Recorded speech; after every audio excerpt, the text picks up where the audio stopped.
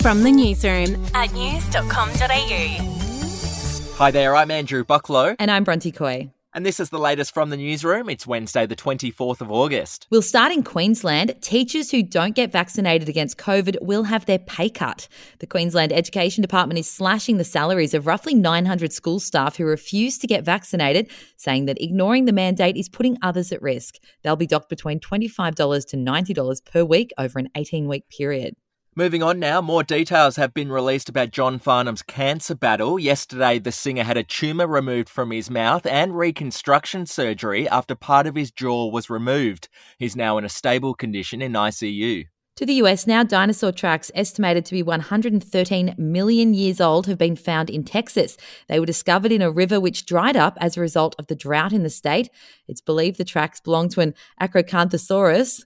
Ooh, that was a tough one, which weighed nearly 6,500 kilograms and stood 4.5 metres tall. If Bronte Coy mispronounced that, please hit her up on Twitter, everyone. Moving on to sport now. In the AFL, the turmoil continues at Essendon. The Bombers' CEO, Xavier Campbell, has resigned after almost 9 years in the role. I'm not mad, I'm not happy. It's sort of, I just think it's time. It's a good opportunity for the football club to have a fresh voice. It's a good opportunity for Dave to bring someone in that has got that energy. His resignation comes after the club sacked coach Ben Rutten on the weekend. Hey, I'm Felicity Harley and I host Healthyish, where we chat to experts, influencers and people in the know from around the globe to arm you with the knowledge to make healthier decisions for your mind, body and soul. I think if we're going to be focusing on health, like sleep is probably the biggest component of that. I think sleep is the cornerstone. Like choose the harder option, because I've never woken up and gone, I regret that run that I went at 4 a.m. I've never done that. Search for Healthyish and Extra Healthyish wherever you get your podcasts.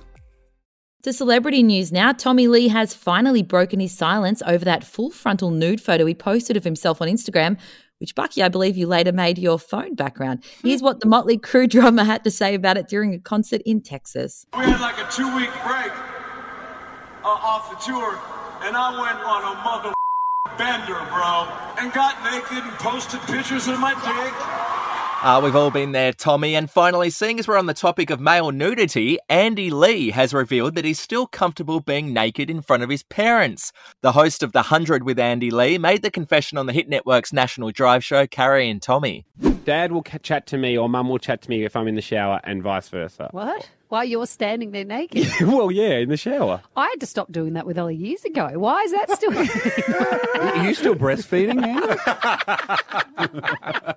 Bit of nude gear today. Looking forward to tomorrow's pod. That's the latest from the newsroom. We'll be back with another update soon. We should make it a video one. With or without more nudity. Your update from news.com.au.